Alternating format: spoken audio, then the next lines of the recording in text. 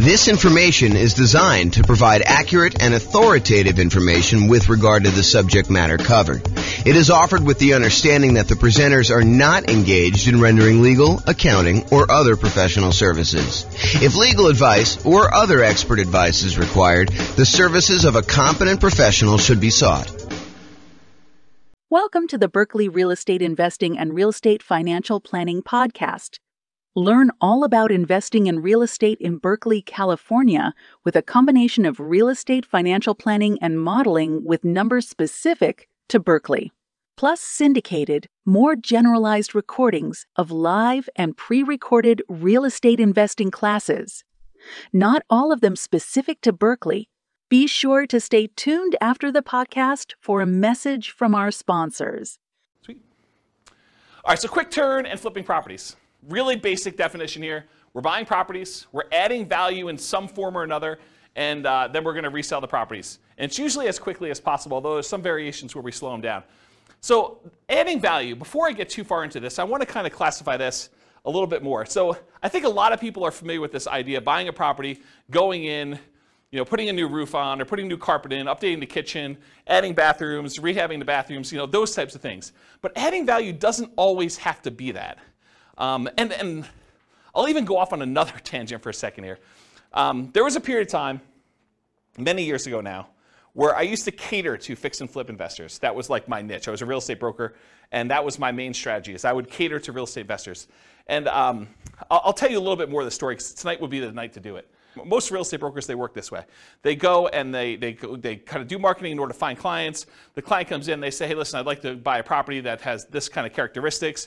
And then the real estate agent would go try to find those properties, go show them those properties, help them write a contract on that property, and then help shepherd them through being under contract to closing. I was like, fix and flip deals are much harder to find, especially in a hot market. They're a lot trickier to do, and I'm not going to work that way. What I would rather do is I would use skills in order to find properties that are hiding in plain sight and more unusual fix and flip opportunities, or more fix and flip opportunities, or doing marketing in order to find off-market fix and flip opportunities for clients. And so instead of a real estate agent who would go and say, okay, you're going to hire me, we're going to have a buyer's agent agreement, and then I'm going to go help you do this, I said, that's not how I'm going to work, because those guys get paid when they close on a deal. What I said to them is, look, what you're going to do is you're going to write me a check up front. You're going to pay me a retainer. And from the retainer, I'm going to charge you hourly for the work that I do in order to find you fix and flip deals. And I'm going to analyze the MLS for undervalued properties and show you opportunities that you probably didn't know existed. But I'm going to charge you hourly for that. When you eventually do go buy a property, and I don't do this anymore, by the way, but when you go do and finally do buy a property, and you use me to buy the property, whether it's on the market, inside the MLS or outside the MLS, then I will earn a commission on that. And any money that you paid in up to that point, I will credit you back. So it's not like you paid any more. It's not like you paid, $10,000 plus the retainer and hourly. You basically paid the same fee, except because a lot of people say they want to do fix and flips and then they don't close, or there's a lot of work involved in doing fix and flips up front, that sometimes you get to the point where they're like, sorry, I wasted your time, but I'm no longer interested, things have changed or whatever they're doing. I was like, I'm not doing it that way. So I would actually help people do this, and I'd find those strategies that way. And one of the reasons I tell you this is, one of the secret things that I found with properties is a lot of people they look for very distressed properties that need a lot of work, that are smoke damage or water damage, or they got mold, or they got asbestos, or they had meth in them or something like that. There were some other ones that were hiding in plain sight. And the best way I could describe this, as one example, this isn't the only way to do it, but one example of this was grandma's property. So you'd go find a property that was in a 30-year-old neighborhood that was in perfect grandma condition. It was like you walked in and it was like pristine 1980. Everything looked brand new. There was plastic runners on the ground where grandma decided she didn't want to walk on the carpet, so she would do that. She would never use the kitchen. Everything looked exactly perfect. But it was really outdated. And so a lot of times those properties were fix and flip opportunities where you could go in and you could update things that was 1980s grandma into modern day stuff, and there was a big enough spread where you could make those work. And so they were sort of unusual fix and flip opportunities that not everyone was thinking of. And that was one of the examples that we would use, because I would take I'm not going to go off on too much tangent, but I would download all the data from the MLS, and then we would actually run analysis on them in order to find properties that had below normal price per square foot, or we would look at what the taxes were and try to find undervalued properties that way. So there are a bunch of different things we were doing that way. So I guess what I'm trying to say is adding value isn't always what you immediately think of when you think of fix and flip. It could be these more unusual grandma type properties as one example, or it could be a liquidity issue, where someone needs to sell very quickly and they're willing to sell at a big enough discount, but you could almost put it on the market as is and sell it for a higher price. And the only reason that they were willing to sell it for you wasn't that there was anything wrong with the property. You didn't need to add value and you didn't need to go in and fix stuff up. It was you were adding value by adding liquidity to the marketplace. Does that make sense? That it's not always just swinging the hammer, or replacing carpet, doing kitchens, doing upgrades. Make sense, everybody? Okay, cool. So typically, we're buying properties, adding value in some form or another, then we're reselling properties, and it is primarily used as a means of generating income. We'll have a slide here in a second where we talk about real estate investing versus real estate entrepreneurship, and this is a real estate entrepreneurship type activity. You're in the business related to real estate. You're someone who's going in and you're trying to find deals, do labor, whether it's yours or managing someone else doing the hammer swinging, carpet replacing, upgrading kitchens, or managing someone, or doing it yourself, or managing someone. And so you're in the business. It's an entrepreneurship activity. So it's a job. You're getting paid to do this labor. So realize if this is like the class that you want to do, this is the strategy you want to do, that you are really looking at a job. This is not like a passive wealth building strategy like a lot of the other ones we've taught so far, like buy and hold, or nomad, or house hacking, or things of that nature. Make sense, everybody? Okay, cool. I run a really informal class. If you've got questions, go ahead and interrupt. I probably will ask you to use the microphone, and Rachel has volunteered to be the microphone runner tonight. She told me earlier that she said, I would love to do that job. So, yeah, because you're going to ask a lot of questions anyway. All right, so exceptions. So I'm going to go over what I think is a generalized way of doing fix flip, kind of quick turning properties. But there's all these weird exceptions, and there's no way I could cover every single one of them. So, if you come to me and you say, but what about this, James? Yeah, I'm sure there's some exceptions to that, and feel free to bring them up if you want to. But this is not the only way to think about it, but I've tried to think about it from a pretty comprehensive way, and I've tried to do it in a more most common sort of way rather than these really obscure cases, okay? And also, beware, just because you think that you don't think there's a chance that X can happen doesn't mean that it won't happen. So this is designed to be like a starting point discussion to help you make better investing decisions on your own with additional knowledge, but make sure you do your own research. Do not rely on me solely as your kind of like business person who taught you how to do this. All right. Quick turn and flipping variations. So I listed out what I consider to be the 4 major quick turning, flipping kind of like strategies, variations on this strategy. So there's the most traditional one. That's buying a property, adding value, and reselling as quickly as possible. A lot of times you'll go in, you'll get a hard money loan, you'll do rehab on the property, you'll upgrade the kitchen, replace flooring, and then you'll immediately put it up to sell with the intention of making a profit from doing all that. But then there's 3 other ones as well. So I classify another one as live-in flips. And live-in flips for me is when you buy a property as an owner-occupant, you move into the property, and you get owner-occupant financing in most cases. So a lot of times you're buying like a property with 5% down, or 3.5% down FHA loan, or 3.5% down FHA 203K loan, which is like the rehab version of the FHA loan that allows you to finance the purchase and also the repairs. Or the conventional version of that, there's a conventional 5% down rehab loan as well. Or you do like a USDA nothing down loan, or a VA loan with nothing down, and you buy a property with the intention of, over the next year or so, doing your fix-up on the property with the intention of, after a year, selling it. That's what a live-in flip is to me. You move in the property, do the fix-up while you live in the property, often you're doing work in your spare time. This is like a second job. That's really what it is. After you get done with your regular job, you come home and you start fixing up the property. There's a variation on this, and I call it the 2-year tax advantage live-in flips, or slow flips. So the first live-in flip is like you're doing it at a reasonable time. Technically when you get the loan for an owner-occupant, you agree to live in the property for a year. So it's going to be hard for you to do it faster than a year. And there's an incentive, a tax incentive for you to wait a year. And that if you wait more than a year, you have long-term capital gains on any gain you had on the property. So that's a 15% tax rate usually, unless you're in some weird tax situation. But usually a 15% tax rate for after a year's point for doing the gain on that. But sometimes you'll say, hey, listen, I want to go and buy a property and I want to live in it 2 out of the last 5 years because I don't want to pay any taxes, any capital gain taxes on the sale. And so you buy a property very similar to the regular live and flip, except you move in with the intention of staying there 2 years.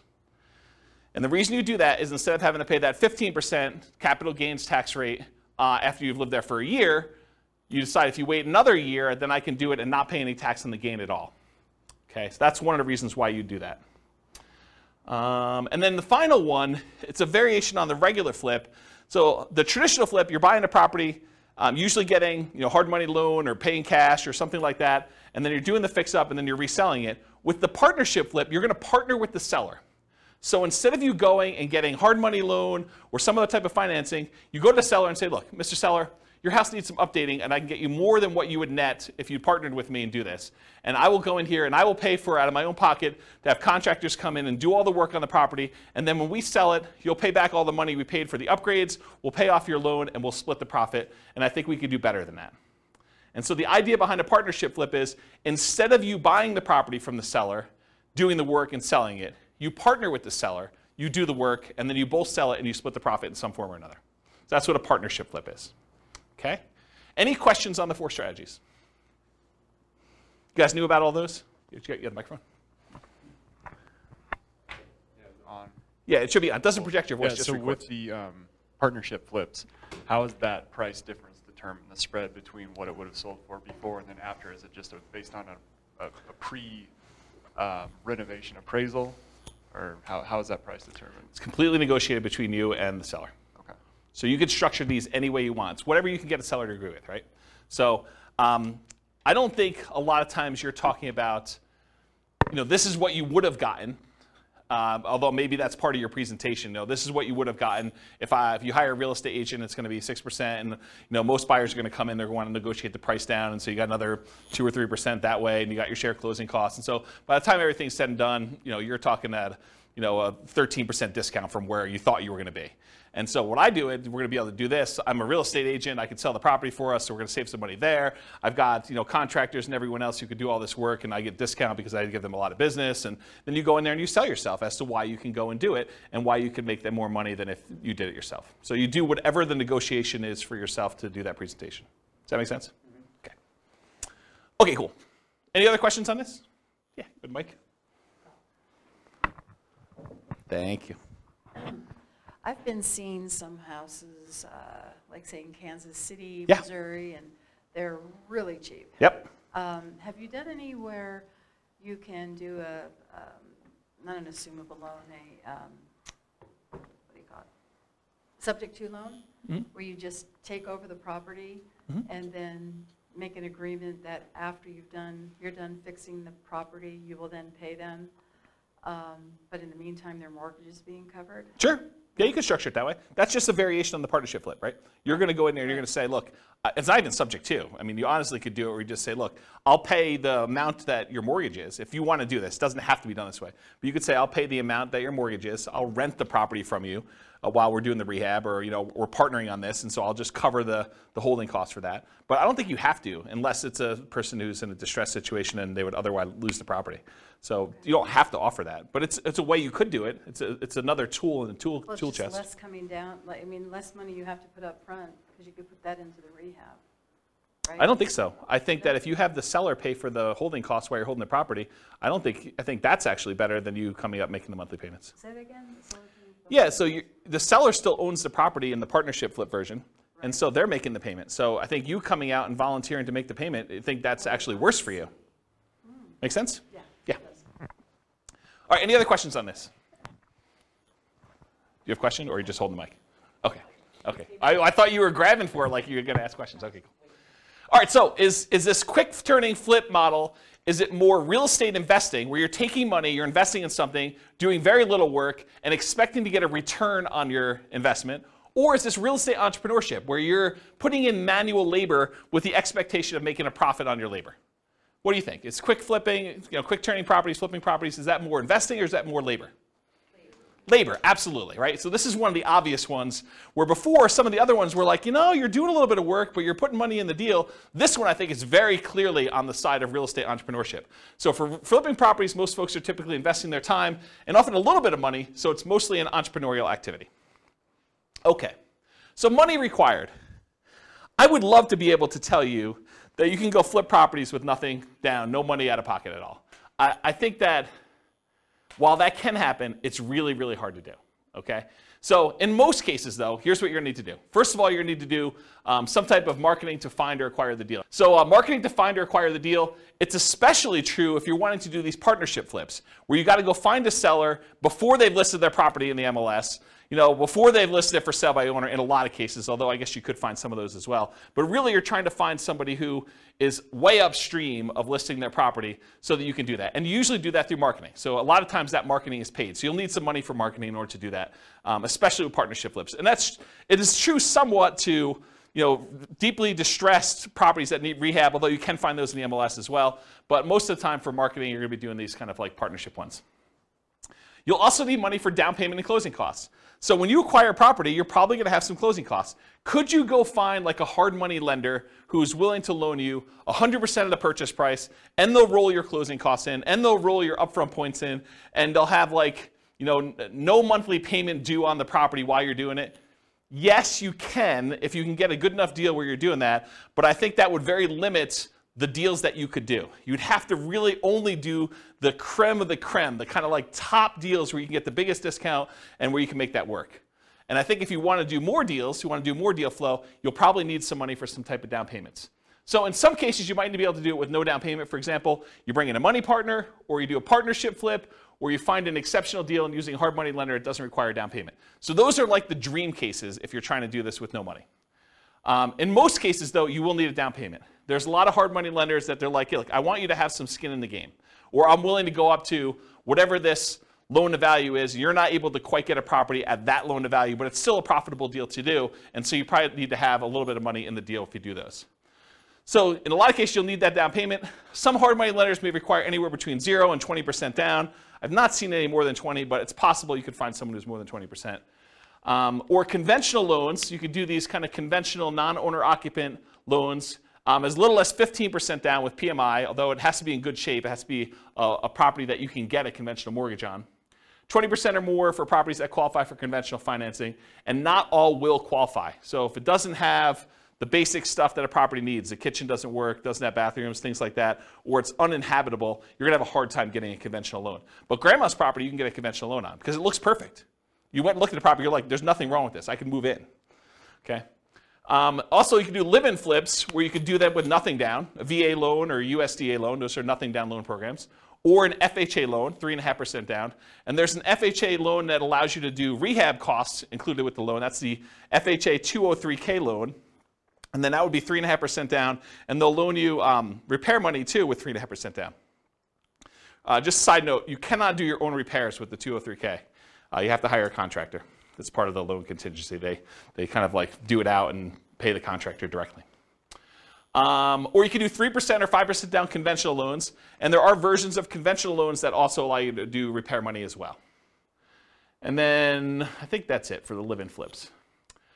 Some flippers may opt to use their own cash or cash-like equivalent. And what I mean by cash-like equivalent is you own a property free and clear, or you have a HELOC on another property. You could go access your own money and use it like it was cash, even though you're just borrowing from yourself. Okay? So some flippers may opt to use their own cash or cash-like equivalent instead of paying hard money lenders to improve profitability. So instead of you paying the hard money lender 7, 8, 9, 10, 11, 15, 20%, whatever they're charging you plus points, you could decide, hey, look, instead of paying them that, I'm going to get paid that because I'm going to use my own cash and I'll save that money, and so it just adds to my overall profitability. Okay? So for down payment, that's kind of like all the different stuff related to that. In addition to money to acquire the deal, down payment and closing costs, you also need repair or rehab money. So, some hard money lenders may loan you rehab money, especially if you buy it at a big enough discount. But in most cases, you're going to be really close. You're going to need to come out of pocket for a lot of that rehab money. Now, some people will opt to use some type of credit card, HELOC or something like that, or they'll go buy from Home Depot on a Home Depot credit card, and they'll do their own labor. So they're trying to get creative in order to minimize the amount of money they have out of pocket. But for the most part, you're going to need to come up with some type of rehab, repair money to do that. Holding costs. So a lot of times, even if you do a hard money lender, they're going to want you to make payments. A lot of times it's interest-only payments on the loan. Some of them will do like, we won't do payments for the first 6 months. It's already rolled into the cost of the loan, or maybe they'll add it to the loan balance. Well, they won't require you to make monthly payments on it. But not all hard money lenders are like that. And so you'll have some holding costs on the loan while doing the rehab. And once you've done the rehab, marketing the property for sale. So you may have 3-month rehab period, or 4-month rehab, or 6-month rehab. And then after that, you have 2 or 3 or 4 months in order to market the property and then wait for it to close before you can get paid. So you might have 3, 4, 5, 6 months of holding costs between rehab period and marketing period in order to do that. Does that make sense, everybody? Okay. And then marketing or staging costs to sell, or hiring a real estate professional who could do that for you. So you don't have to be the one to do the marketing costs of get it in MLS and put up the signs and do yard signs and get it out and distribute flyers and print up flyers and floor plans and photos and all that other stuff, or staging of the property. You can hire a real estate professional to do that, but realize that's a cost that's usually coming out of the sale if you're not doing it yourself. And then finally, I guess it is finally, reserves. So you should not be doing flipping properties without reserves. I don't know how many clients, like top-notch professional flippers, that they get into a property thinking the rehab's going to be $20,000, $30,000, $50,000, and ultimately find out that it's 2 times that. They thought that they knew what they were getting into. They get in the house and they find out a whole bunch of things that they didn't know about, and they're unwilling to sell a product that they know has problems and that they didn't fix. And so you need to have reserves to take care of those things. And you probably need to have reserves if this thing takes a lot longer than you thought it was going to take. You buy in a property and you thought rehab was going to be 3 months, and that you were going to be out in 3 months, and it's not under contract by 3 months, and so you got to hold it for 6 months or whatever it is. So you need to have reserves, just like you do with any other strategy. But I think a lot of people do not think about reserves when they think about money required to do these. So in an ideal world, can you do this with $0? Maybe. I think that's hard to do. And I did model it with you doing it with $0. I kind of gave you the benefit of the doubt when I do the quantitative modeling at the end of the class, but I think you'd be hard-pressed to do this with no money. So I think the more you have, the more deals you can do, the different types of deals you can do, which makes you just better in this business overall. Any questions on that? Oh, I have one other thing I have in here. Oh, some people will borrow some of these expenses, like the repairs, rehab, marketing, staging. It is very difficult to borrow down payment. So if you're thinking, okay, I'm going to need 10% down, it's really, really hard to borrow that. I'm not going to go into detail on this, but you could borrow it from yourself in a really twisted, messed up way. And I'm going to tell you this, but I'm not going to go into detail. You'll have to really think about this and you're going to figure it out. But imagine you want to do flipping. This is really messed up. You shouldn't do this. Just warning, don't do this, but I'm going to tell you how to do it. So imagine for a minute, you got 3 months or 6 months before you're going to have to do this flip deal, right? And you know that you don't have the down payment. But you're spending money on groceries and car payment, all the other bills that you normally have.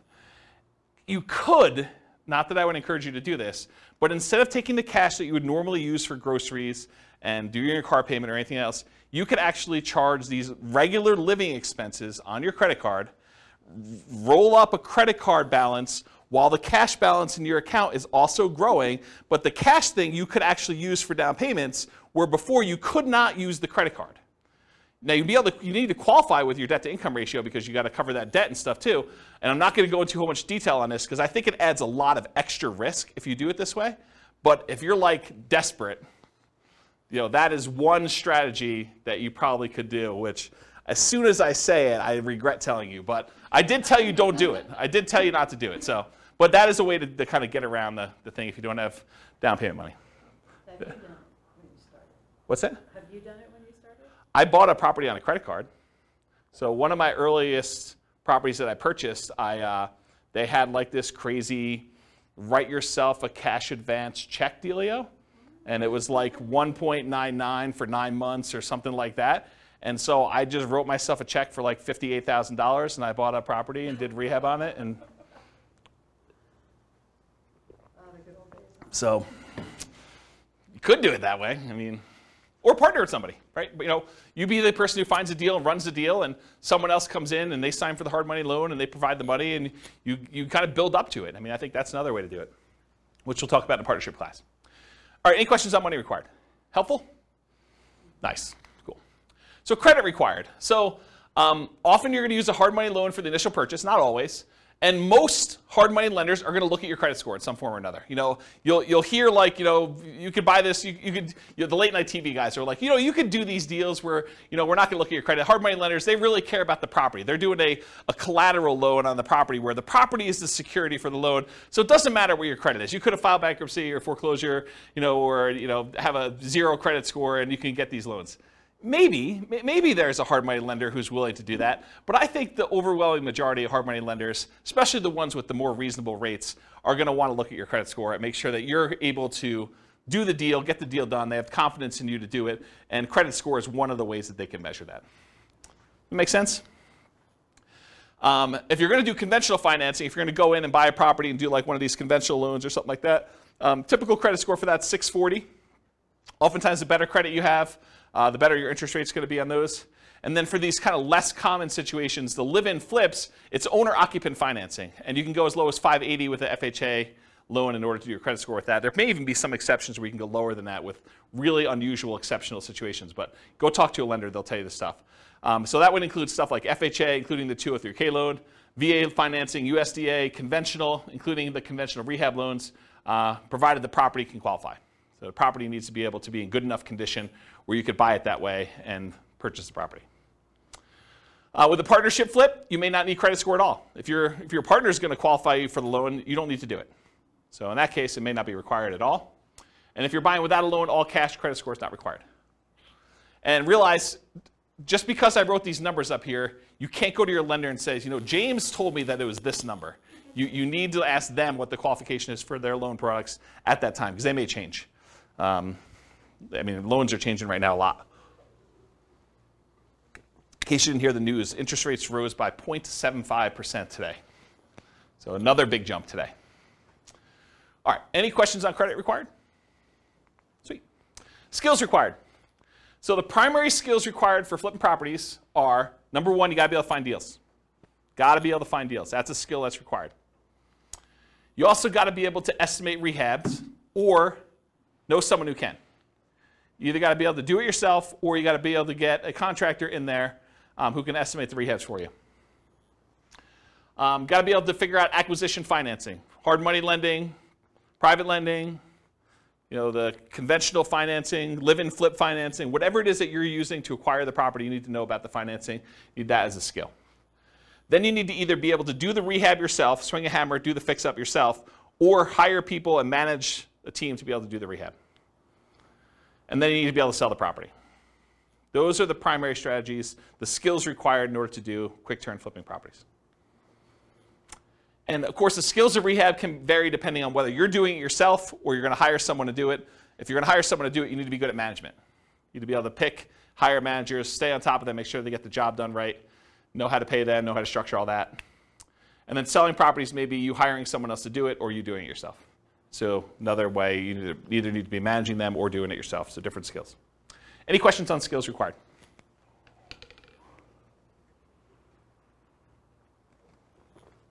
All right, stability. So flipping properties is very actively stable. I finally looked up the guy's name, for those that came to other classes and you're like, James, you should know his name. Shane Parrish from Farnham Street came out with a blog post where he talked about this concept of something being actively stable or passively stable. And I went and I re-looked at the blog post just so I could do it. And the example he used was a boat. If you have a boat and you don't do anything, the boat is just kind of like naturally stable. Just sits there, floats, bounces around a little bit. But if you're not actively doing something, it's not like you're going to drown.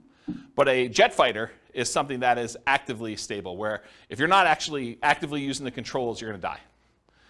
So real estate investing, when I kind of thought about this, I was like, oh, this kind of applies to real estate investing in a weird way.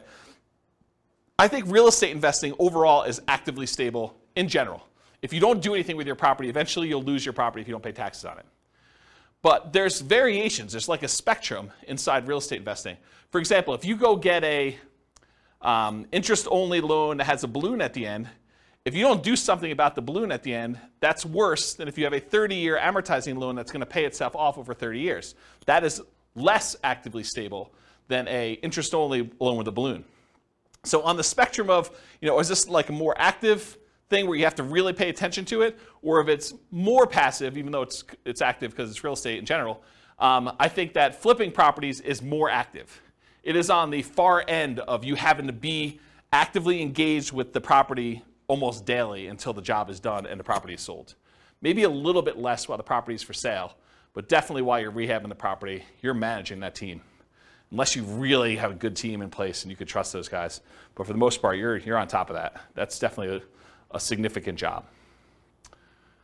Okay, any questions on stability? Cool. So scalability. Is flipping properties going to make you Elon Musk rich? Probably not, right? It's not super scalable. I mean, there's some advantages to it because you can get big chunks of money, but it's not like wealth building. And I got a really good slide. I think it's the second to last slide tonight, where I talk to you and I compare how much money you make buying a rental property versus how much money you make flipping properties. And it's an interesting comparison. I'll kind of show you that. But as far as scalability goes, flipping properties, it's often limited to deal flow. You got to find good enough deals where you can buy them at a discount, put in the value, and then resell them. So from that perspective, it's harder to scale. It usually slows down your acquisition speed. It can be done with a relatively small amount of capital that can usually be reused after a deal. So you go in there, you put up some money, put up some rehab money. In most cases, you're getting all that money back, and so you could reuse it on the next deal that you do. So from that way, it is scalable, right? Because it's not like you need to dump 20% into a property and leave it there as you do with like buying whole properties. So you could reuse the money and kind of keep cycling it in through. Since it requires a lot of manual labor, it's typically not considered a scaling wealth building strategy directly, but many people will use the profit from their fix and flip deals in order to acquire long-term wealth with rental properties or nomad or house hacking or whatever in parallel. So they'll go ahead and use money from their flips in order to fund down payments for doing other strategies. Does that make sense? Okay. Any questions on scalability? Cool. Risk exposure. So I think flipping properties has a medium risk rating. And for those that watched, so those that were here for other classes, you're like, James, does your risk rating ever change off medium? Turns out Burr was high last week. So you'll see that when you see the podcast episode. But so a lot of these are medium. And there are different reasons why this one's medium too, because flipping is different risks than I think that buy and hold, nomad, and house hacking had. And it shares. One of the reasons Burr had so much risk is it combines both the strategies. It's got all the risk of doing rehab in it, and then it's got all the risk of doing buy and hold because it's both strategies. And so that's one of the reasons why it's high. It's got twice as much. So for risk tonight though, for flipping properties, fix and flips, there's rehab risks. So you're going to do your rehab on a property, and a hurricane hits, doesn't hit your property, but the price of lumber triples. Well, that's an additional risk. Or your contractors get all pulled off to do another project, or you expected to do a rehab in the kitchen. Once you kind of pull the kitchen out, you realize there's mold, and now you got to do mold remediation in the property. Or you happen to test for meth because after you buy the property, you are talking to the neighbor like, I'm finally glad someone bought that meth house, and that those meth dealers are no longer here. And you're like, what? So, I mean, there's stuff like that happens. So you have all the rehab risks, although that could happen with anything. Interest rate risk for your buyers while rehabbing. So imagine you bought a rehab property, and you were getting ready to put it on the market about 2 months ago, and interest rates just went through the roof then. So now it's much, much harder for you to sell your property because there's an interest rate risk for your buyers while you were doing your rehab. Price decline during rehab risk. So sometimes markets turn. There was a market was going a certain way, and then all of a sudden it shifted, and now it's much harder for you to sell, or the prices started to go down. And you're holding the property thinking, I can do better, and the market's kind of dropping out as you're holding on. And maybe you should have accepted that $5,000 discounted offer that you got the first day because that was your best offer because now the price is $20,000 below where you were. So there's stuff like that happens. And for longer flips, like 2-year slow flips, this is an extended, it might be called an additional price decline during ownership risk because while you're holding the property for 2 years, it's possible the market changes or interest rates change or things like that, and prices drop pretty considerably during that period of time. And then, of course, your credit is at risk because if something happens and you're unable to make the payments on the loan, you're unable to sell the property, and you got to give the property back to the lender or something like that, then you could have a credit risk there.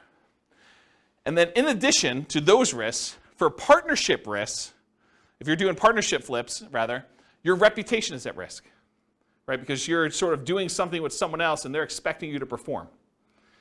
And then you have all the generic partnership risks that you have there. Disagreements with your partner. He said this, you thought it was going to go one way, they sue you, there's like a disagreement over how to split the profits or what was said or who was supposed to do what. So you've got all those with additional partnership flip risks. Any questions on risk exposure? Cool. So profit speed. So how quickly are you getting profit, and what's the general size of partnerships? Like what's the profit margin you're doing there? So how quickly you make money. With partnerships, it's relatively quick. Usually you're buying a property, and once you sell it 6 months later, 9 months later, a year later, sometimes a little bit faster than that, you're getting your profit out. And so while flipping properties, you could typically start seeing profit within 6 months, typically after rehab and sale. You may capture some natural appreciation. If you're holding the property and the market's going up like it's been going up the last year, 15% a year, whatever it's been going crazy up, you get to capture this sort of natural appreciation while you're holding the property and you're rehabbing. It's going to sell for more than you originally thought because the market's going up while you did this. And I will tell you, some flippers actually will factor that into their offer. They'll be like, look, the market's going really strong. I think it's going to continue going strong for the next 6 months. I know this particular seller is going to get offers from a whole bunch of other investor flippers, and I really want this deal because I got to get my guys busy or whatever it is. And so I'm willing to factor in some of that natural appreciation. I'm going to sell it. It's comping out right now at 400. I'm going to pretend it's going to comp out at 420 because I think it's going to go up 20K over the next 6 months that I hold it. So some of them are doing that. I don't know if that's prudent, but I will tell you that that's how some of them think, having worked with a lot of them. So you may capture some natural appreciation, inflation, likely to capture forced appreciation as well. Forced appreciation is the value you add when you do the work that you do to the property or your liquidity or whatever it is you're doing there. So that's like the forced appreciation part of it. So how much do you make? It varies widely, and everyone's got their own metrics. And everyone's expenses and holding costs and costs of money and their overhead and everything else is different. If you're running a really lean ship, maybe you make more profit. If you have a lot of overhead and a lot of stuff going on, or you have really expensive money, maybe you make less. But I think a lot of investors will target $25,000 minimum net profit after everything. And some of them will bump that up to 10% of the sale price of the property as like a way to deal with properties becoming more expensive. So, if you're doing a lower cost property, a lot of them will say $25K minimum, or some will even do less than that, but I think 25 is a very common number you hear. $25,000 profit minimum after all my expenses net of everything. Or if you're doing like a $400,000 property, maybe you say I want 40K. Or some people, in order to get a deal done in a really hot market, they'd rather have 25K than not get the deal. Maybe they actually bump it down to 25 in those cases. Okay? Okay, and by the way, 25K net of all expenses, not taxes. So most people are going to do that number, and they're not going to take into account their tax obligations from that number. So if you're looking at the returns, this is typically the return quadrants we use when we're looking at a property. So you'll get some appreciation, both that natural appreciation while you have the property from inflation, and then also any forced appreciation. You're usually not getting any cash flow. In fact, cash flow is probably going to be negative at your holding costs. Debt pay down, a lot of times your hard money lender is going to have an interest-only loan or even a negatively amortizing loan, which means that the payments are getting on and the interest is accruing while you're holding on to the property. So debt pay down is usually going to be either zero or a negative, depending on whether you're just making interest-only payments or that. And then you're not usually getting tax benefits while you're holding the property because you're not usually renting it out. So usually there's nothing there for those. Any questions on profit speed? All right, no questions on profit speed? Profit size? Okay, cool. So finding deals. So you can find these deals in the MLS. You can find these deals from for sale by owners. And there's really two groups of for sale by owners. Those for sale by owners that are currently actively marketing their property, like people that put the for sale by owner sign in their yard, put up their property on websites like Zillow or Craigslist or other things like that. And then you have the hidden for sale by owners. There are properties that are for sale by owner. They're not listed with an agent, but they could be properties that they haven't put out any advertising. You need to go do postcards or pay-per-click or do some networking or whatever in order to find those sellers, in order to be able to find those deals that way. And then the other most common way to find these deals is wholesalers. Wholesalers are typically people that are putting out the marketing in order to find the deals. They're marking them up by putting their profit on the deal, and then they're usually assigning their contract and allowing you to close on it and buy it directly from you. So those are really the three most common ways. You can find these deals with auctions, like foreclosure auctions or IRS auctions or things of that nature. You can also find banks that have what's called real estate owned. It's properties they've taken back in foreclosure that they have on their books that they own, and a lot of times they'll have a list of properties that are real estate owned. You got to find the right bank that's got real estate owned. It's a pretty small list, and I think most of them are not doing this right now. But I mean, there's probably some banks that still have real estate owned, especially as the number of foreclosures increase. Right now, the number of foreclosures is like at all-time lows. And then finally, tax liens, tax deeds, and tax sales. You sometimes can find a deal that way. Any questions on finding deals? All right, cool. So searching for fixer-upper deals in the MLS. So I'll just give you a couple hints about how to find these. There's lots of different ways to do it. But one of the ways is to search for these types of terms like handyman special, the word handyman, the word special, the word fixer, the word fix, the word TLC, the words needs work, mold, asbestos, and I would do all the different wrong spellings of asbestos, because I know you guys have a hard time spelling it, and real estate agents do too. So just do lots of variations on that. Damage, fire, smoke, water damage, all those types of words in order to try to find these inside the MLS. And you're going to come up with a lot of false positives, right? Like you're going to do a search for fire, and it's going to say, backyard fire pit. And that's not really what you're looking for, right? You're looking for fire damage or something like that. But you'd rather get the false positive and be able to say, okay, I'm going to pass on this, than to miss one that really had fire damage. Or meth. I don't think meth's on there. That's another one. What's that? Will they put that in there? It's a meth house? Sometimes. Yeah, you're supposed to disclose. Yeah, the question was, will they put in there that it's a meth house? Yeah, if they have meth and it has not been remediated, they're supposed to disclose that to you. So yeah, putting it in there definitely could come up with some properties. Quick question. If they don't disclose it, and you purchase it, can you sue them because they didn't disclose it? It's a big deal. Yeah, so I'll say it for the mic. So the question was, if you buy the property and they didn't disclose it to you, can you sue them? You could sue anyone for any reason, right? I mean, so yes, you can sue them. Now you got to go prove that they knew. So good luck with that. If they really did know and it was obvious and there was evidence of it, they tried to have it remediated, or they were the ones that did the meth themselves, and you could prove that somehow. I mean, yes, you could probably do that. So here in northern Colorado, I'll kind of go off topic here for a minute. Here in northern Colorado, if somebody has a house that was contaminated with meth, and they do remediate it to the state level, they do not then need to disclose anymore that it once was contaminated with meth. And it says so right in the contract. So just realize that if the property did have meth, it was remediated to the state standards, they no longer need to disclose that it had meth at one point, which I'm not sure I personally would like to live in a house, even if it was remediated, that had meth at one point. Okay. I'll add one more thing to this. It's not on the slide, but so I was reminded of this when I was telling you the story at the beginning of the class, which I didn't really intend to tell you, but I guess I did anyway. So one of the other things we would do is I looked at all the different ways. One of the things I did, where do I start the story? One of the things I did to try to find fix and flip deals is I went through and I looked at, I don't know, whatever it was, 20 years of MLS data. And I looked for pairs of transactions. So somewhere where a property was purchased in the MLS, and within 6 months later, that property was sold again. And so then I would go find, okay, this was a pair of transactions for the exact same address. And so I'd find that pair, and then I would have what I refer to as the fix and flip, the pre-fix and flip house, and then the post-fix and flip house. And I could do a whole bunch of data analysis on that. I can go look at, what's the spread, like how long were the properties listed for, how long they stayed on the market, what the typical discount was when they made an offer on the first one, what the typical premium or discount was when they resold the property, how long it took to resell. So I can look at a whole bunch of data. But one of the things I wanted to do, now that I had these fix and flip pairs, I wanted to go look at all the initial transactions and try to find out ways that I might be able to identify those that were not obvious.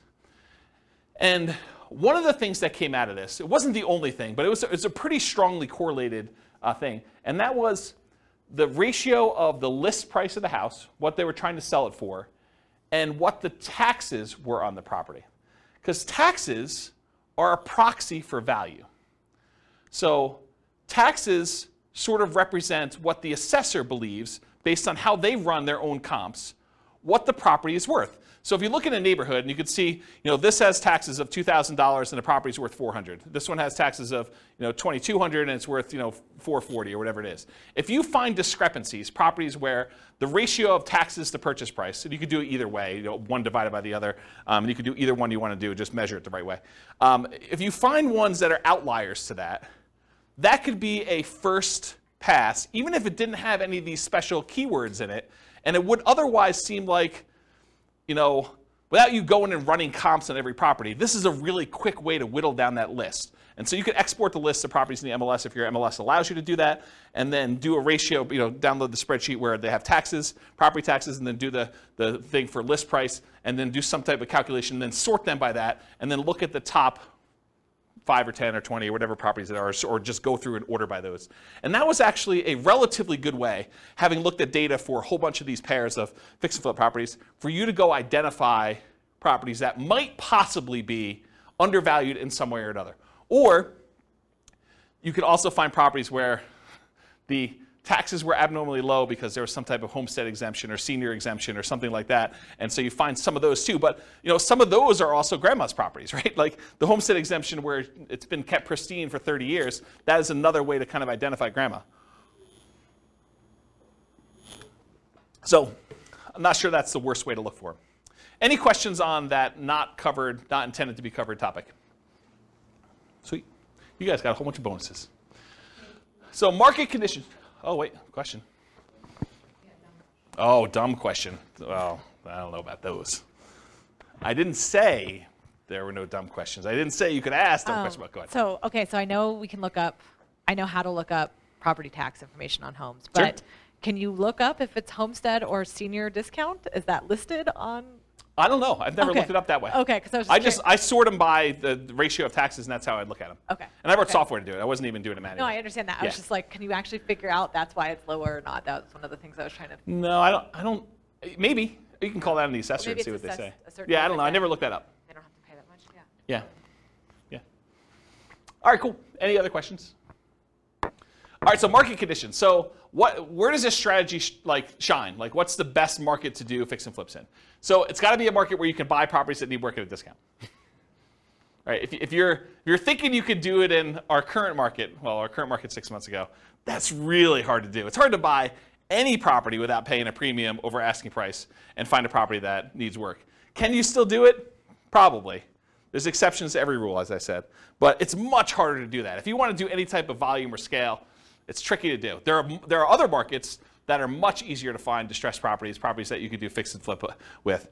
The other warning I'll add about this is, sometimes the reason you can get very distressed properties at a big discount is because it'd be really, really hard to sell them, even if they were fixed up. So I think you want to find properties that you could both buy them at a discount and that you see ones that have been fixed up that are actually selling in that neighborhood and at a decent price. You got to look at the comps of what you could sell for in order to make sure you can determine those.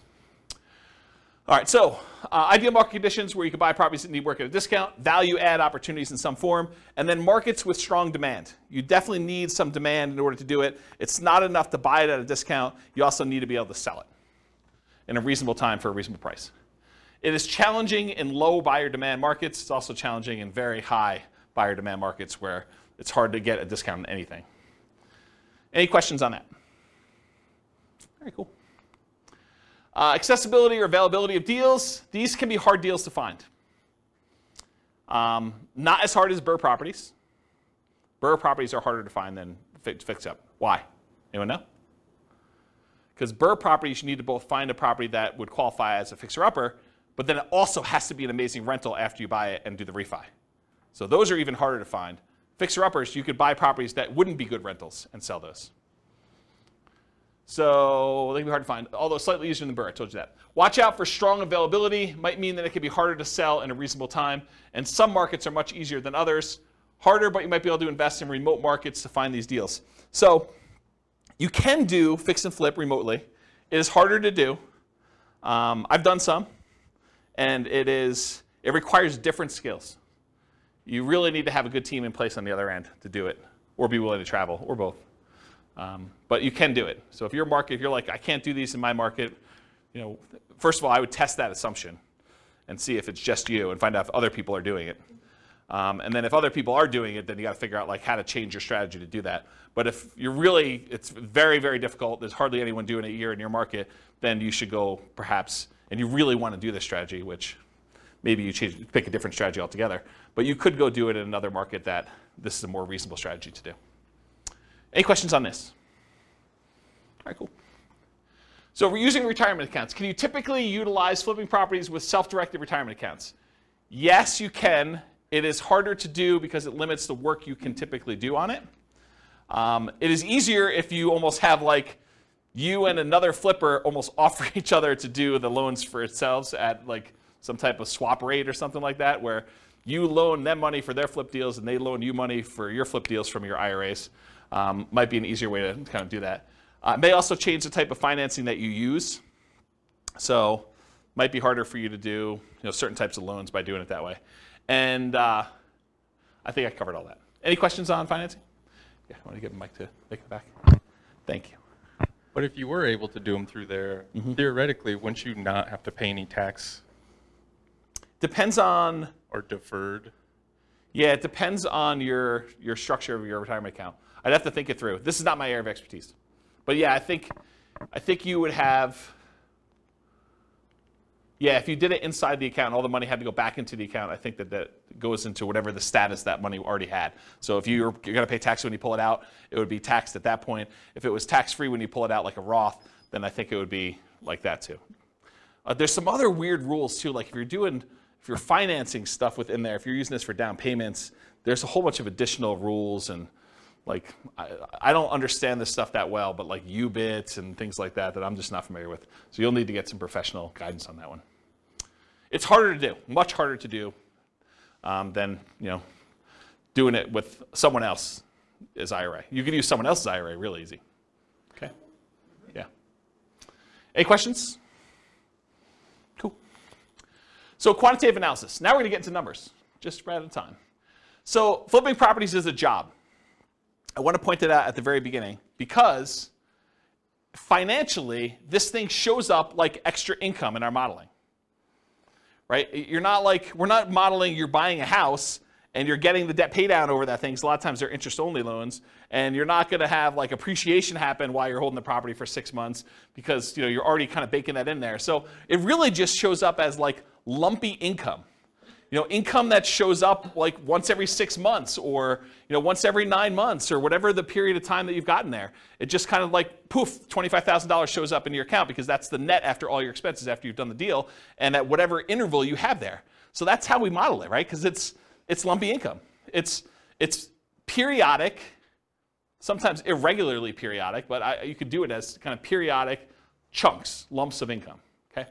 So the other thing that's hard is when we compare flipping properties to all the other strategies we've covered so far, like buy and hold or nomad or house hacking, it's already an unfair comparison because in one case, you're working a regular 40-hour-a-week job. Maybe you're kind of like leasing a property once every year or something like that to do the work. But with this, you've got like second job hours. So I'm kind of comparing one where you're not doing second job hours and you've got all this leisure time, and this other one where you're working a second job completely in order to do this, right? And so it's automatically an unfair advantage to kind of compare them, and you'll see why. So I could take like one model of this thing and really spend 2 hours just going through all the different risk profiles and how this varies and what your income looks like and your kind of cash flow looks like and all this other stuff, like just based on like one strategy. So tonight I'm just going to focus on financial independence, how long it takes you to achieve financial independence, using the strategy, but I could easily just go in and dig into all these other variations and how this really works and mechanics of it, which I just don't have time to do. Eventually, they may be their own class. For this particular strategy, because it's not my primary thing, like this is not my, I don't know if you guys can tell, but this isn't my normal topic to teach, right? Like fix and flip. I do have a lot of experience, especially helping clients. I don't do a lot of fix and flips myself. I've done a few. But this is like, I used to cater to this. This was my niche for clients doing it. And I did this for several years doing it this way. But I don't know. This isn't my normal class topic that I teach. It's sort of like a secondary topic. So I don't know. Maybe I will teach more. Maybe I won't. It is naive to generalize these results. Don't think that you truly deeply understand all the nuance from just this class, right? You can't go out and claim that you're a guru and expert and start teaching this based on the stuff you learned in this one class, okay? All right, so modeling flip income. So this is a specific issue that deals with the real estate financial planner, and I just want to bring it up to your attention. It probably doesn't come into play in this class, but it will come into play if you copy this scenario into your own account and you start playing with it. So the issue is specific to the real estate financial planner software. You could model flipping income in one of two ways. The one way you could do it is you could say, I got lumpy income, I get a lump sum of $25,000, maybe it's adjusted up for inflation, every 6 months. And if you did that, the way that we calculate debt to income is I calculate debt to income month to month. So I look at the income you had in that month and the debts you had in that month, and I tell you what your debt to income was in that particular month. I don't look back a year and say, your average income was this, and like your average debt was this at those different periods, and then calculate your debt to income that way. And one of the reasons why we don't do that is because some people will actually get a job and they'll just gotten a raise in a job, and if they have their income for that 2 months, they should be able to qualify. They shouldn't have to look back on an average, and so it would mess up the math for those situations. So you could either do this lumpy income, which means the month you got that extra $25,000, your debt to income looks amazing because you got $25,000 of extra income. It drops your debt to income way down, and so it could look like you qualified to buy houses really easily that month. If we decide and we don't do it that way, we say, okay, look, you're making $25,000 every 5 months, let's say. I could just say you're making an extra $5,000 a month. And if you do that, the challenge with doing it that way is you don't really earn that $25,000 until after the 5th month, and then you have $25,000 all come in, but maybe you needed a certain amount of down payment, and that happened at month 3, really before you technically had the money coming in. So it's this really weird catch-22 where if I model it one way, it introduces one problem. If I model it another way, it introduces another problem. So you really do need to think about what you're doing if you're structuring these and making it work. And that's what this says. Any questions on that? All right, cool. So we're going to try to find out someone doing flipping, how long it takes them to achieve financial independence, and we're going to compare it to a lot of the other classes we've done, like buy and hold and house hacking and Nomad and Burr and those types of things, and we're going to compare that. So in order to do that, I think it's fair for me to define for you what financial independence is mathematically. So financial independence is when you have enough income coming in from your investments to support your lifestyle. So in this case, for the example we're going to do tonight, they need $5,000 a month in order to support their lifestyle. And $5,000 a month gets adjusted up with inflation. So it's $5,000 when they begin, but 10 years from now, it's whatever that is, $8,000, $9,000. So what are the investments, and how do we calculate those to see if they meet that $5,000 per month income coming in? Well, there's 3 different major sources of money coming in that we count. The first one is any passive income they have. And passive income consists of Social Security, any pensions, or any annuity income they have. So those are the 3 forms of passive income. In addition to that, besides passive income, the second thing is any cash flow they have from rentals. This is net of all their expenses.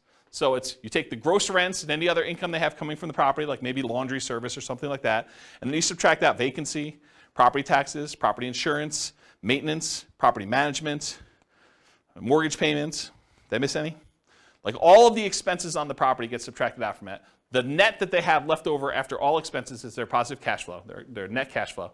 And that counts toward their achieving financial independence. So that would count toward that $5,000 in this particular example. And then the third source is any money that they have invested in stocks or bonds or something like that. It does not include their equity in their property. Their equity in their property is something completely different. You don't count this in number 3. Equity kind of indirectly contributes to their cash flow. Because if you have a property that's free and clear, then the cash flow is a little bit better. But the third one is any money they have invested in stocks or bonds or anything like that times whatever their safe withdrawal rate is. In this case, we're using 4%, but 4% of the amount they have invested in stocks, for example, divided by 12 because it's monthly, that would count toward their $5,000 a month income. So passive income from Social Security, pensions, annuities, any positive cash flow net of all expenses from rental properties, and then in addition to that, 4%, their safe withdrawal rate times whatever money they have invested in other assets, not real estate equity. Okay? So when all of those combined add up to be $5,000 a month adjusted for inflation, that is when we define that they have achieved financial independence. They're able to live off their passive income of some sort. Make sense? Their investment income. All right, cool. So if this person, which it's a couple, and I took out the assumptions because I got tired of covering them, but go listen to the previous podcast, and we talk about like all their situations, I believe. But basically, if this couple took their money, and I think they were saving $1,000 a month, and they invested it, they did no real estate at all, they invested in stocks, it would take them 40.17 years in order to achieve financial independence. Okay? If they did buy and hold properties, if they just bought a one owner occupant property, if they bought 10, 20% down payment rentals, it would take them 31 years almost. So if they just did stocks, it would take them 40 years. If they just bought 10, 20% down payment rentals, they saved up money. When they got a down payment, they bought that rental. They save up more money. When they get that one, they buy another rental, and eventually get to the point where they have 10. They end up being financially independent in just over 30 years, 31 years almost. If they bought 25% down payment rentals, they'll be able to do financially independent in 29 years. So they save a couple years by doing 25% down. If they do 15% down, it's the same as if they put 20% down, 30.83 years. If they bought one owner-occupant property, didn't buy any rentals, and they invested in stocks otherwise, it would take them 33 years to achieve financial independence. And there's a whole bunch of other ones that I'm not going to go through. That's all covered in the buy and hold class in detail, all of these and how they got the numbers, okay? But this shows you the relative size of how long it takes them to do it. Turns out the shortest one, in case you're wondering what the shortest line on here is, the shortest one is them buying 10, 25% down payment rentals and then doing short-term rentals with them, vacation rentals. That's the shortest one, and it takes just under 24 years for them to achieve financial independence using that strategy, okay? So this is all the buy and hold ones. Go watch the buy and hold class if you want more details on that. For the nomad stuff, this is where they buy a property as an owner-occupant, 5% down usually. They live there for a year, then they convert that one to a rental, and then they repeat that until they have whatever number we have on here, but usually 10 rentals. If they do 10 nomad properties, repeat that process 10 times, putting 5% down each time, they can retire, be financially independent in just under 27 years. And remember, the fastest one was 24 years or so for those short-term rentals, but most of these are well over 30 years. So the nomad one is much faster in general. So these are a lot faster. Then there's a whole bunch of variations like fixer-upper nomad, nomad by proxy, nomad to short-term rentals. Nomad with short-term rentals is 12.83 years. That's one of the fastest ones. And then there's a whole bunch of other ones with house hacking with nomad and these variations. So this is all in the nomad class if you want to go look at the details of that one. Here's house hacking for those that were in house hacking class. And it got so big that it was getting hard to see them on the screen, so I went horizontal instead. But it just shows you the same type of chart, the number of years it takes for them to achieve financial independence. If they buy one property with 5% down, and I think this is one roommate, it takes them 32.83 years. If they get additional roommates, like I think this is 4 roommates. If they have 4 roommates, it's 26 years to do that. And then here's some other ones where they're doing variations on the theme. This is covered in the house hacking class in detail. Any questions on this? Cool. So this is BRRRR. This is a class that you guys probably haven't seen yet because it's not posted to the podcast yet. But BRRRR, if you are able to pull all of your money out when you do BRRRR, it's under 12 years. This is buying 10 BRRRR properties. If you can leave 5% in the deal, if you're not able to pull all your money out, you have to leave 5% in there. It's almost 17 years. And if you are able to do BRRRR, but you have to leave 10% in the deal, then it's just under 22 years for you to do BRRRR. Okay? And then here is the summary of all those so far, not going into the fix and flips. So I'll leave this up here for a second. I know you guys have a hard time seeing it, but just visually looking at it, these are some nomad strategies. They're all pretty low. BRRRR is really low comparatively. The nomad with house hacking is really low. And then this is just more house hacking over here, and this is buy and hold. You could see relative sizes, though, that really the winners tend to be nomad, BRRRR, house hacking type stuff. Okay, all pretty good? Any questions on that? All right, let's talk about some flipping properties. So in my assumptions, which is wrong, I believe this is not correct, you did not have to come up with any money out of pocket. And the way I justified this in my own mind is, you either had the money, because in this case they're saving money in the stock market for a lot of stuff, and you use that temporarily because you're getting it back, or you were able to do enough work to find a good enough deal where you could do this with no money, or you partnered or something like that. So you didn't have to come up with money for down payment, holding costs, repair money, et cetera. So I think this is not the most conservative way to model this. This is the way I would say this. But I think it's fair. It's because you're getting the money back. It's not like you lose use of that money. I've also assumed you're earning $25,000 net after all expenses. Anyone have a problem with my $25,000 number? Anyone think that's ridiculously low or ridiculously high? Anybody? Okay. You guys using any different numbers? Do you guys do flips? Are you using 25K for your number? More? After taxes, probably, yeah. Okay. Yeah, more, but, More. but then it gives us a buffer. Gives you a buffer. Yeah. And you a lot of times see 25.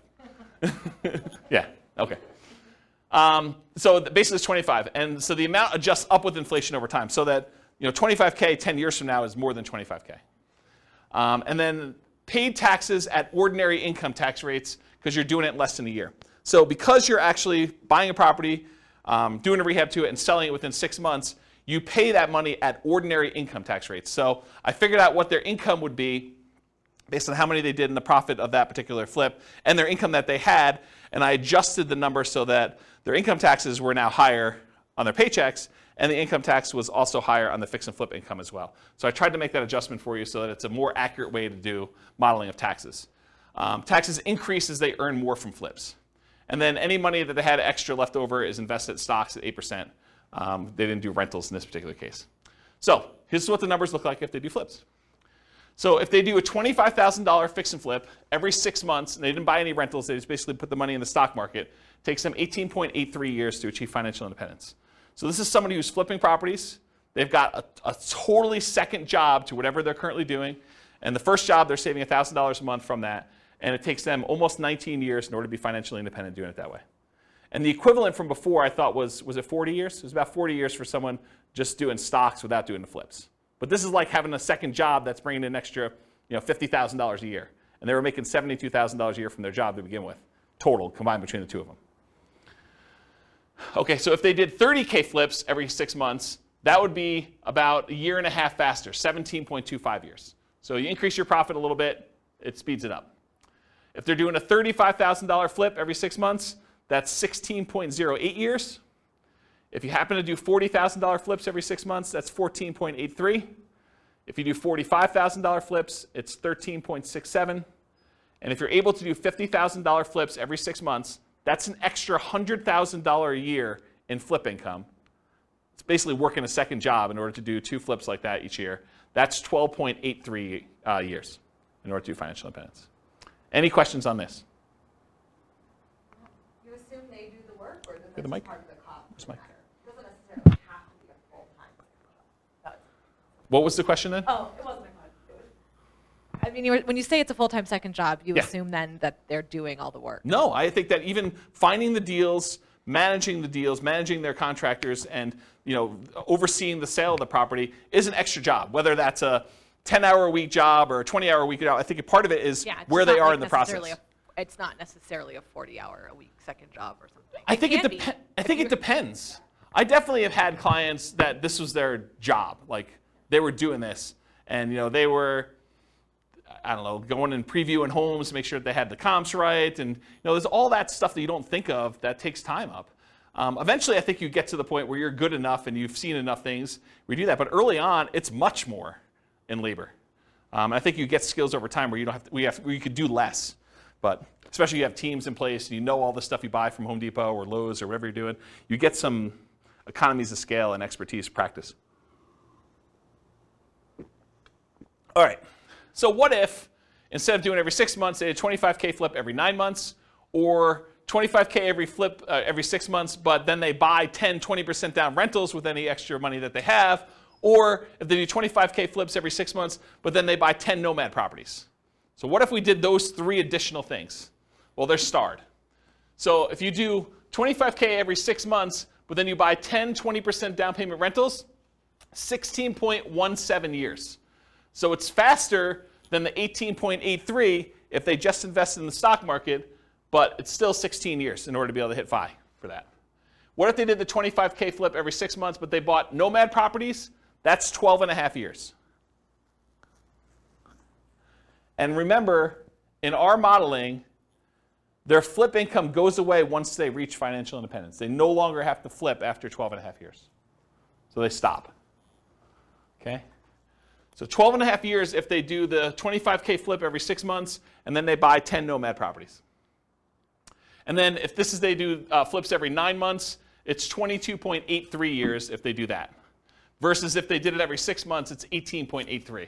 So it's 4 years longer if they only do one every 9 months instead of one every 6 months. Any questions on this? Just as an aside, because you guys have seen several of these classes already, at least some of you have. Do you like this format where we do like qualitative and then we go into quantitative?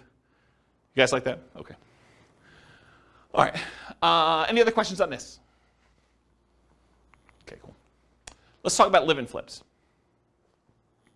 So if you're doing a flip, if you live in the property or otherwise, but if you do a flip and it's less than a year, you pay taxes at your regular income tax rate. So if you're flipping a property and you make a profit on it, whatever profit you made on that deal after all your expenses, then that gets taxed at your ordinary income tax rate. And I'm not a tax guy, so go verify this with your CPA. But this is my understanding. If you do the flip for a year, or if you live there for a year and you do the flip, then you're paying 15% capital gains, long-term capital gains tax rates. And there are some exceptions where if you have an income below a certain threshold, I think, maybe even there's one for above, though I don't think so. But I know there's one where if you earn below a certain number, then I think your long-term capital gains rate is actually 0, if I'm not mistaken. But it's a really low income. But otherwise, if it's over a year, in most cases, it's going to be a 15% long-term capital gains rate tax rate. So you could save you a little bit of money on taxes if you wait over a year when you're doing your flips. Although I'm not sure that's incentive enough for you to do shorter ones, and I'll show you that here in a second. If you hold the property for 2 years and you live in the property, this is if you live in a property for 2 out of the last 5 years, then up to certain limits, and there are limits on this. You can't do this with like $5 million properties or $5 million gains. I guess it's not the price of the property, it's the gain amount. But if you live in a property for 2 out of the last 5 years, then you do not have to pay anything on your capital gains on the property. So any profit you made on that property, up to some limits, and they're pretty high limits. I think it's like $500,000 for a single person. Does anyone know what the number is? I think it's $500,000 for a single person. I think if you're married, it's even more than that. But that's the amount of gain you get for 2 out of the last 5 years. And then you don't pay any capital gains tax at all on that. So this kind of came up recently for me. I had a client who was, he was working for a builder. He was like the head super for a custom home builder. And his builder owner, the owner of the company, did this strategy where he would buy a house, he'd build a house for himself, build it at a big discount. He'd move in, he'd live there for 2 years, and then he would sell it and he would get to capture this gain by living there for 2 out of the last 5 years, and he'd be able to walk away with a big lump sum of money by doing this. And he would repeat the process. And he was trying to explain to this super that, hey, listen, if you want to have us build a house together, you could buy this house, move in, live there, get a discount, because you're helping to build it, and so you'd be able to buy it at this big discount. And then you'd be able to have this new construction house, and after living there 2 years, you do this. And so he was talking to me about whether or not he should do this 2-year live-in flip or do like a Nomad strategy where you buy a property instead of maybe even buying the one at a discount, where you buy a property that would make a good rental and then you convert that to a rental. And so we were trying to figure out the math of what's better for him to do. And I ran some just back of the napkin math before I even wrote this new code for teaching this class. And the back of the napkin math, I was like, I think you would be better if you could get the discount that you were talking about getting on these new construction properties where you're building with your boss. I think it actually works out better if you flip the property every year rather than waiting for 2 years. I think that you're overvaluing the tax incentive and that you would make more money if you flip twice as many than if you got the tax incentive of doing the one deal every 2 years. And I did some really rough math and I proved that to myself. I'll show you tonight, it's more subtle. There are certain cases where it is true and certain cases where it's not. And I think there's some nuance to it, which I haven't really dug into. It's probably, although I'm probably not going to teach that class, but there probably is a class that one could teach on that topic alone, just going 2 hours on that nuance, but to be determined. So really what I want to tell you about this was, for live-in fixed assumptions, this whole taxation thing about regular income tax rate versus 15% capital gains tax versus no capital gains tax if you live there 2 out of the last 5 years is one of the things we're going to test here. There's no depreciation recapture. So when you own a rental property and you sell it and you got to depreciate the property over a period of time, the amount that you depreciated gets taxed when you sell. Unless you do a 1031 exchange, and then you just defer that tax until a later point. But you pay a depreciation recapture tax. In this case, they're not rental properties because you're living in them. Unless you happen to have roommates while you're living in them, then you would have some depreciation recapture. But in this case, we're assuming you're living in it, you're not renting it out, and so there's no depreciation recapture tax at all. So there's nothing to do there. And then on the sale, I did 3 different versions of sale too. I said you're going to sell it for sale by owner, and you're not going to pay any real estate commissions whatsoever. You're going to sell it directly, and you're going to keep all the money yourself. So that's one version.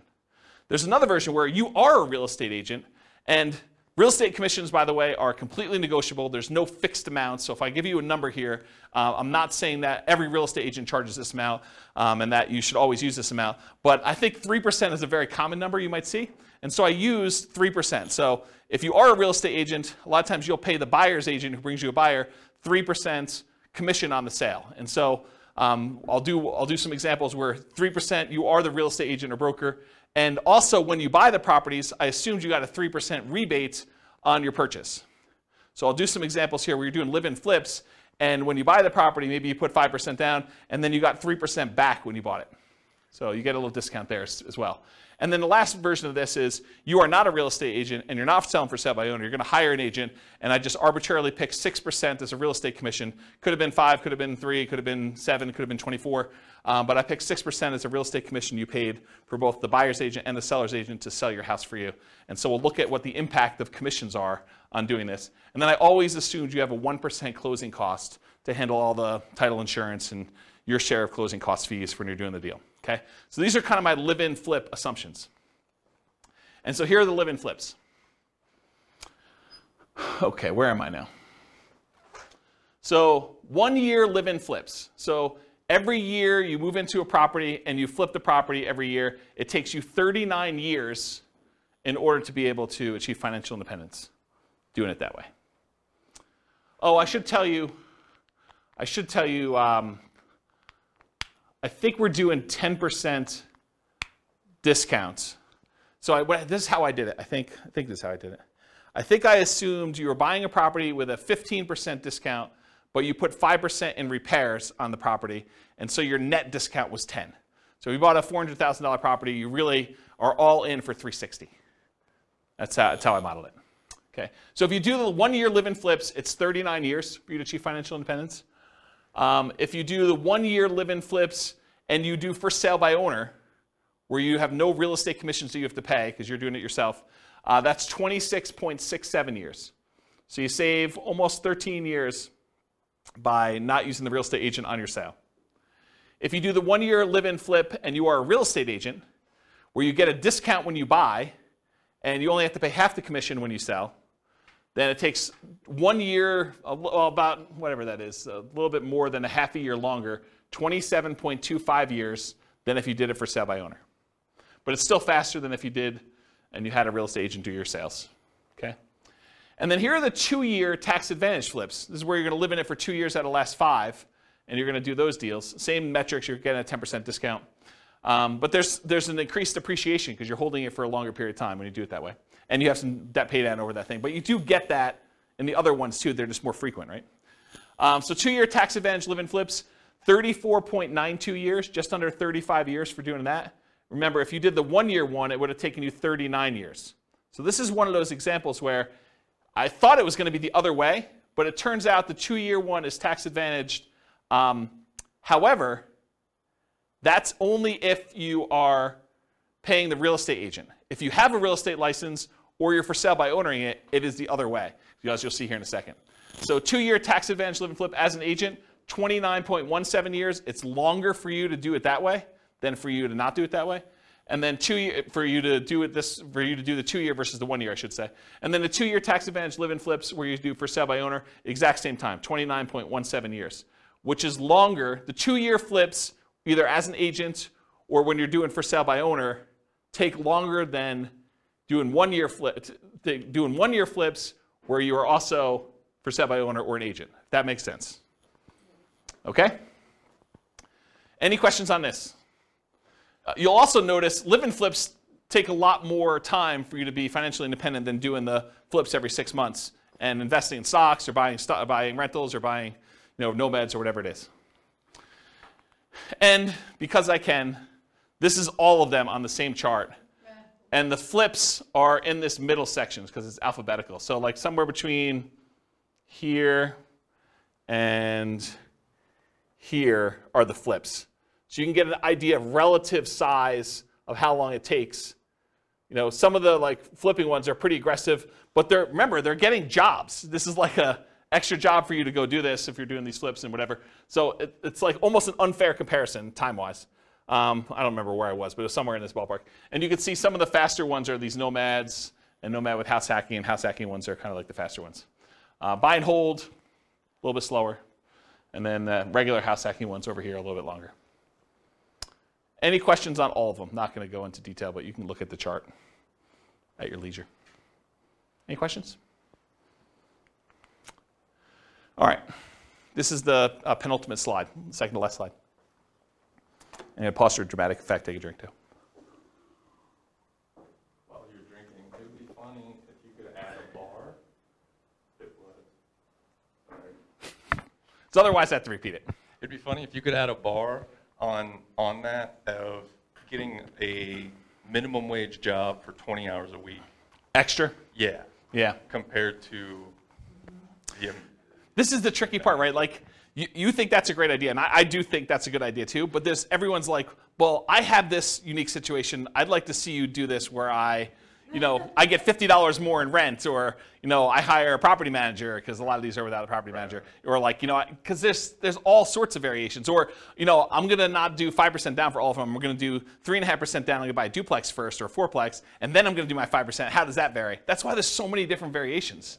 I mean, this is literally why I've zero concern. I'm doing like Real Estate Financial Planner podcast where I take one of these scenarios, and each episode is me diving deep into like one, and then I go and I drill into like exactly what's happening, and I can compare it to like another scenario that was before and show you how it's better and how it's worse and stuff like that. I have zero concern that I'm ever going to run out of these, right? Because I think I'm on like buy and hold, like 25% down.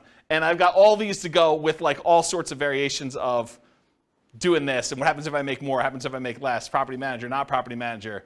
Stop working before I technically hit FI and see if I can coast in. And there's all sorts of weird stuff to do. Yeah, because I was just thinking, you said two flips a year every 6 months for 30 years. Yeah. Man, that's a lot of time. Right? I totally agree. Yeah, and we all know that house hacking is the equivalent of getting a side hustle, right? So you could do side hustle, go look at the house hacking ones. Those are kind of the equivalent, right? It's like getting the job for $650. So you could look at it that way. There's lots of weird ones. So. All right, so this slide. I used to have a very different version of this slide that I would teach. And the old version of the slide, I'll jump to the punchline, then I'll walk you through this one. The old version of this slide was, for every rental property you have, it's the equivalent of you doing a flip every year. So for every rental property you own, it's the equivalent amount of money that you would make from doing a flip every year. And I'm going to walk you through what I mean by this. So I just randomly took the properties we were buying in all these other scenarios, and I jumped to year 10, just to show you what year 10 numbers look like. So in year 10, the amount of money you make from appreciation on the rental, using a 3% appreciation rate, was about $15K. The amount of money you made in cash flow on that property, I think this is 20% down. The amount of money you made in cash flow on that property was $6,720. The amount you made from paying down on the loan was about $6,000, a little less than $6,000. And the amount you made in cash flow from your tax benefits, cash flow from depreciation, was about $2,600 and change. Okay? Add all those up together, it's about $30,000 in that 1 year from appreciation, cash flow, debt pay down, and the tax benefits of owning that rental property. Squint really hard, it's about 30 grand. If you do a 25K flip, About 10 years in the future, they're worth about $33,000 and change as your flip amount. So for every rental you own, it's very close to the amount you make in a flip over time. You make a little bit less earlier on, you make a lot more later on. But if you look at the chart, if you did like a chart of what your flip would be, going through all these ones, and then you did a chart showing you what your profit, overall profit from these 4 areas for doing a rental property, they're very similar. Okay? And that's every year. This is every year. This is the appreciation in this 1 year. You know, do a $4,000, $400,000 property at 3%. It's like 12 grand, right? So yeah. And then cash flow, I mean, it's what it is. It's like $500 a month. So yeah. Interesting, right? And is there more work doing a flip or doing a rental? One of them kind of becomes, especially if you have a property manager, one becomes very passive and it just kind of like propels itself. So then when you have 10 rental properties, it's like doing 10 flips a year. Another way to think about that. Okay? Now, to be fair, like the counter argument is, but flips are all cash now money. They're all like these side, right? And when you do a rental property, this is cash later. Appreciation and debt pay down is equity in your property, which unless you do a cash out refinance or you sell the property, that's money being held and internally compounded for you for later. This money is now. With flips, all of it's this side. Right? All of it's cash now. That's the counter argument. But in some cases, you want to have, you know, tax optimized returns later, because you're not paying taxes on the appreciation except for property taxes, and you're not paying taxes on debt pay down except whatever you had to pay for the income you earned that paid for this, right? So this is tax deferred in a lot of ways, where all the income you have coming in from the flips is money you have to pay taxes on that year, unless you're doing something weird, like the 2-year deferred flip or something. Any questions on this puppy? Oh, you have, all right, so conclusions. So I went through some numbers tonight, but assumptions matter a lot. Like, you can't go and say, oh, I attended this class once and James said that this particular strategy is always the best. No, because in different market conditions for different people with different income, you know, different relative skills, different appreciation rates, different rent appreciation rates, different stock market rates of return. Some will do better than others, some will do worse than others, and some may be very, very, very different than what we showed here tonight. So you can't just say automatically this is the best. I think what you have to do is you either need to do the math yourself or you need to put your own stuff into the Real Estate Financial Planner and model it out and then change your strategy and do a variation strategy and then compare the two. I'll also add one other thing. We really only looked at one measurement. We looked at how long it takes to achieve financial independence, when in fact, there's a lot of things to look at, right? There's the risk profile. You know, doing one strategy gives you a lot more risk. Like doing something where you only invest in the stock market gives you all that stock market risk, whether that's good or bad. You know, doing ones where you're buying 5% down rentals gives you a lot more leverage risk of the real estate. You know, that price resiliency or the equity resiliency and rent resiliency stuff that we kind of talked about at the beginning, where, you know, rents decline, that's potentially problematic. 80 flips. So you have all that flip risk, right? And with BRRRR, you have the flip of, you have all the additional BRRRR risk in there too. So like all these strategies have different risk profiles. And so one may be faster, but it may also be a lot more riskier, where if you ran a Monte Carlo simulation where you had all these variables for price appreciation, rent appreciation, stock market rate of return being variable, mortgage interest rates being able to go up or down on you, inflation rate becoming variable, like all those things becoming variable, you may find one has a much wider range of values where, yeah, maybe you can retire really, really early if things go your way, or maybe it's like forever where you don't actually make it with this particular strategy, where another strategy might have a really narrow band where you're almost certainly going to take longer to get to financial independence, but you're definitely going to be financially independent within a 6-year period. And so you might see that if you run your numbers and have certain things happening.